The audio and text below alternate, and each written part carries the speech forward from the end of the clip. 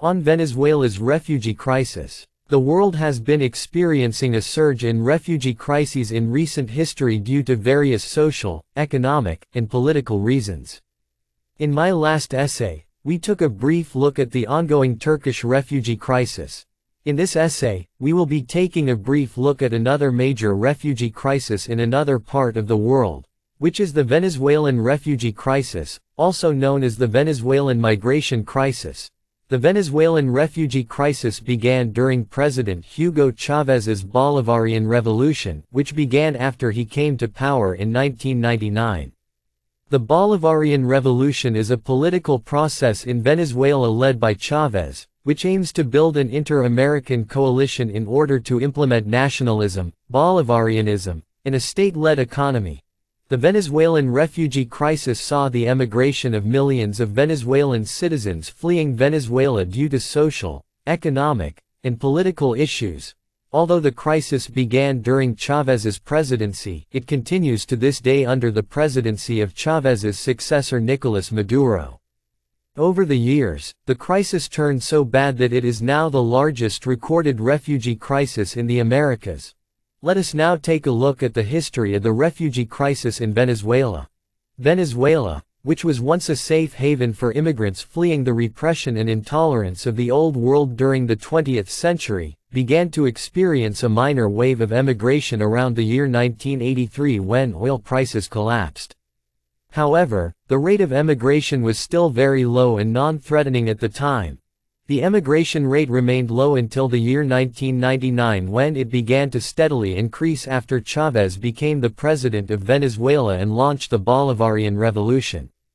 Chávez promised to allocate more funds to the lower impoverished classes of Venezuelan society, thereby causing serious concern among the higher wealthy class and the middle class, provoking them to pack up their bags and leave the country for good. This was the first major wave of emigration Venezuela experienced due to political reasons. Unfortunately, it would not be the last. During this first wave, people from the higher classes of Venezuelan society began to worry about their safety and security under Chávez's rule and therefore fled the country.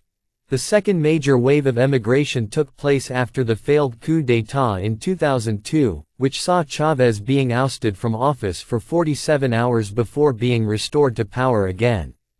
It was the mobilization of loyal ranks in the army who opposed the coup and the overwhelming popular support that brought Chávez back to power. The coup attempt revealed the uncertain and unstable nature of the Venezuelan political scene, resulting in more people fleeing the country for safety and stability in some other country. The third major wave of emigration took place 4 years later when Chávez was re-elected to office. By the year 2009, over 1 million Venezuelans had fled the country during the 10 years of Chávez's rule. By 2014, it is estimated that over 1.5 million Venezuelans, which is around 4 to 6% of the country's total population, had fled the country. Sadly, this was nowhere close to the peak of the refugee crisis in Venezuela, as things would only grow worse during the final years of Chávez's presidency and then drastically increase during the presidency of Maduro. Chávez's immense popularity among the masses and common people of Venezuela largely depended on his populist policies that favored the betterment of the lower classes. He established Bolivarian missions in order to provide public services to improve the social, cultural, and economic conditions of the lower classes. These missions saw the construction of several thousands of free medical clinics for the impoverished masses and also implemented subsidies for food and housing. These missions ensured social and economic advancement, improvement in literacy rate, and healthcare facilities, and they helped to bring down the poverty rate in the country. A United Nations index stated that the quality of life for common Venezuelans had also increased due to these Bolivarian missions. Although these populist policies ensured his popularity among the masses, they also led to severe economic issues that in turn led to severe shortages of food and medicine in the country. They also led to an increase in unemployment, political corruption, human rights abuses, business closures, and a decrease in productivity and law and order. Another major drawback of these missions was that they relied heavily on oil products, the primary commodity of Venezuela's economy, which led to massive corruption and economic mismanagement. This resulted in an increase in the economic development of the oil sector and a dramatic decrease in the economic development of other sectors, thereby crippling Venezuela's economy. By the early 2010s, Venezuela's economy began to face the dire consequences of the price controls and overspending during the previous decade undertaken by Chávez's government. Those populist policies came back to haunt the country's economy, becoming unsustainable and plunging Venezuela into inflation and poverty, thereby resulting in even more shortages of basic necessities. To make matters worse, several countries, including the United States, the 12 countries of the Lima Group, and the nation-states of the European Union, applied sanctions on the Venezuelan government due to corruption, worsening rule of law, and human rights abuses, further harming the country's economy. By the time Chávez died in 2013 while still in office, Venezuela had become one of the most dysfunctional economies in the world, and it was this economy that Maduro inherited. Maduro, instead of focusing on improving the economy, continued with Chávez's policies and took measures against political opponents who he claimed were responsible for an international economic war against Venezuela. By 2014, Venezuela was experiencing a severe economic recession, and by 2016, it had recorded its highest inflation rate in history at 800%. As Venezuela's economic crisis grew worse due to low oil prices in 2015 and a drop in oil production, the refugee crisis also became worse. While earlier it was only the higher classes, scholars, and business leaders who were fleeing the country, now the middle and lower classes also began emigrating in huge numbers, leading to a major brain drain in the country as skilled and educated citizens left the country in desperation. As Maduro's political opponents fled the country due to persecution and oppression, the ones left behind were primarily Maduro's supporters, making his government as good as an authoritarian government. By October 2022, it was estimated that over 7.1 million Venezuelans, which is over 15% of the country's total population, had fled the country since 1999. Thereby overtaking the number of refugees from the Syrian civil war to become the worst humanitarian disaster in recent history. The Venezuelan refugee crisis is also said to be the most underfunded refugee crisis in modern history.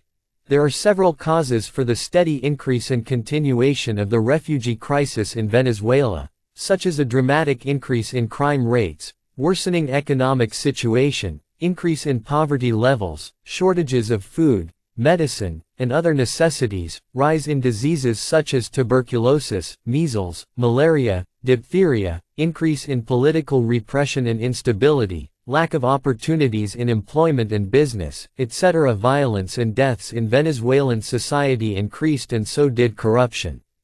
Moreover, Venezuelans saw no signs of improvement or change in the current leadership as Maduro further solidified his position as president.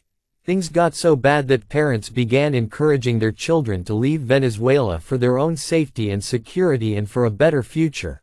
Most of the emigrants made their way to either developed or developing countries.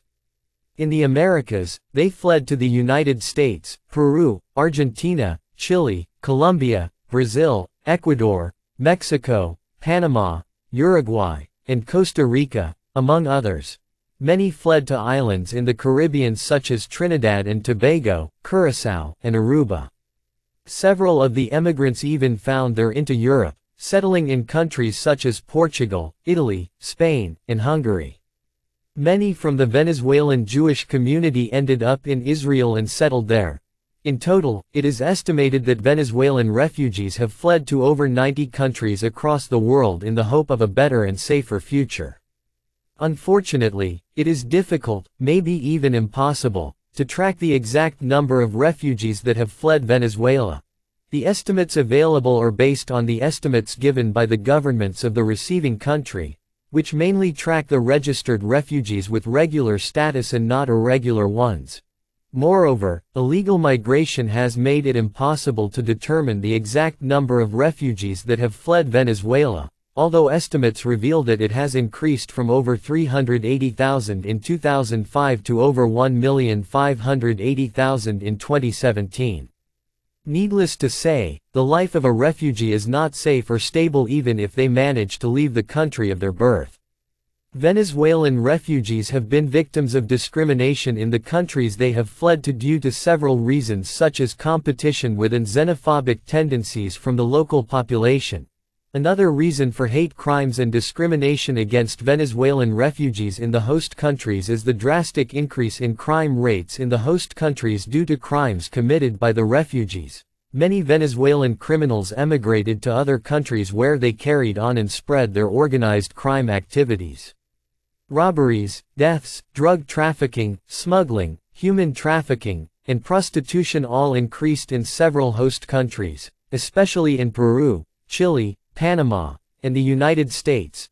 The host countries have also experienced a sudden increase in diseases such as measles, malaria, and diphtheria brought in by Venezuelan refugees. This even led to measles outbreaks in Ecuador, Brazil, and Colombia. Due to these reasons, the local population of the host countries began to discriminate against and call for the expulsion of Venezuelan refugees. In countries like Brazil, some Venezuelan refugee camps have been destroyed by locals, while in countries like Ecuador and Panama, discrimination and anti-Venezuelan rhetoric is rampant, often exploited for political agendas. Due to such discrimination and lack of acceptance in host countries, many Venezuelan women have no choice but to resort to prostitution to earn a livelihood, several of them being educated women who find no opportunity to pursue the careers they have left behind. Many Venezuelan refugees had an extremely tough and traumatic experience as they fled their home country for other nations. Many traveled by sea, and the majority of them traveled thousands of miles on foot as they could not afford other modes of transportation. During their journeys, many were victims of robberies, smuggling, fake travel guides, and other traumatic events. These traumatic experiences led to many refugees suffering from post-traumatic stress disorder. The violent experiences in their home country, the act of leaving behind their loved ones, their difficult journeys during emigration, the discrimination they faced in host countries, and the monumental task of adjusting to the culture of a new country, all took a toll on the mental health of thousands of Venezuelan refugees. Unfortunately, the international community was late to come to the assistance of Venezuelan refugees. As mentioned earlier, the Venezuelan refugee crisis is currently the most underfunded refugee crisis in modern history, and until recently, the least assisted one. Humanitarian aid and response from countries and international organizations were slow in the coming. In early 2018, the United Nations Refugee Agency encouraged host countries to accept Venezuelan refugees within their borders, grant them basic human rights, and not deport them from their countries. The same year, the United Nations declared the Venezuelan refugee crisis as being a monumental and grave emergency, and it asked for regional countries to assist in the crisis. The European Union dispatched observers to Colombia to assist the government in the planning and accommodation of Venezuelan refugees. The United Nations even urged the Venezuelan government to take measures to curb the crisis by improving the economic and political situation in the country, as well as the healthcare facilities, and establishing law and order. The healthcare situation in Venezuela became so bad that several hospitals struggled to have clean running water and electricity. In 2021, a group of 46 countries, the World Bank, and the Inter-American Development Bank, known together as the International Donors Conference in solidarity with Venezuelan refugees and migrants, pledged to allocate around $1.5 billion, consisting of $600 million in loans and $954 million in grants, to aid the Venezuelan refugee crisis. By the year 2020, the group had managed to raise around $2.79 billion. Gradually, more regional countries such as Costa Rica, Colombia, and Bolivia began to provide humanitarian aid as well to curb the crisis. One of the reasons why it took a while for the Venezuelan refugee crisis to receive international aid and attention was the fact that it cannot be easily defined as a refugee crisis. The Venezuelan refugee crisis is quite unique in its own way and has been defined by the United Nations as a mixed-flow population. The vast number of people leaving the country are identified as both asylum seekers and general migrants, thereby making it difficult for the crisis to be termed a refugee crisis. However, in 2018 the United Nations urged regional countries to treat Venezuelan migrants as per the Cartagena Declaration of 1984, bringing Venezuelan migrants into the wider definition of a refugee. This enabled them to receive aid as refugees and not general migrants. Human Rights Watch has defined the Venezuelan refugee crisis as a complex humanitarian emergency, and one can hardly doubt that anymore. Sadly, even though the international community has come around to accepting the crisis as a major humanitarian and refugee crisis and is actively aiding it with planning and with funds, the Venezuelan government is still in denial. The Venezuelan government continues to deny the crisis and insists that it is all propaganda and fake news undertaken by the international media. The only measure taken by the Venezuelan government in recent years was the introduction of the Back to the Homeland plan, which offered to pay for the tickets of Venezuelan migrants who wished to return to Venezuela. However, the program met with very little success. Although this may seem like a pessimistic view to have, the truth is that it does not seem like the crisis would be coming to an end anytime soon. Only time will tell what the future has in store for Venezuela and its people.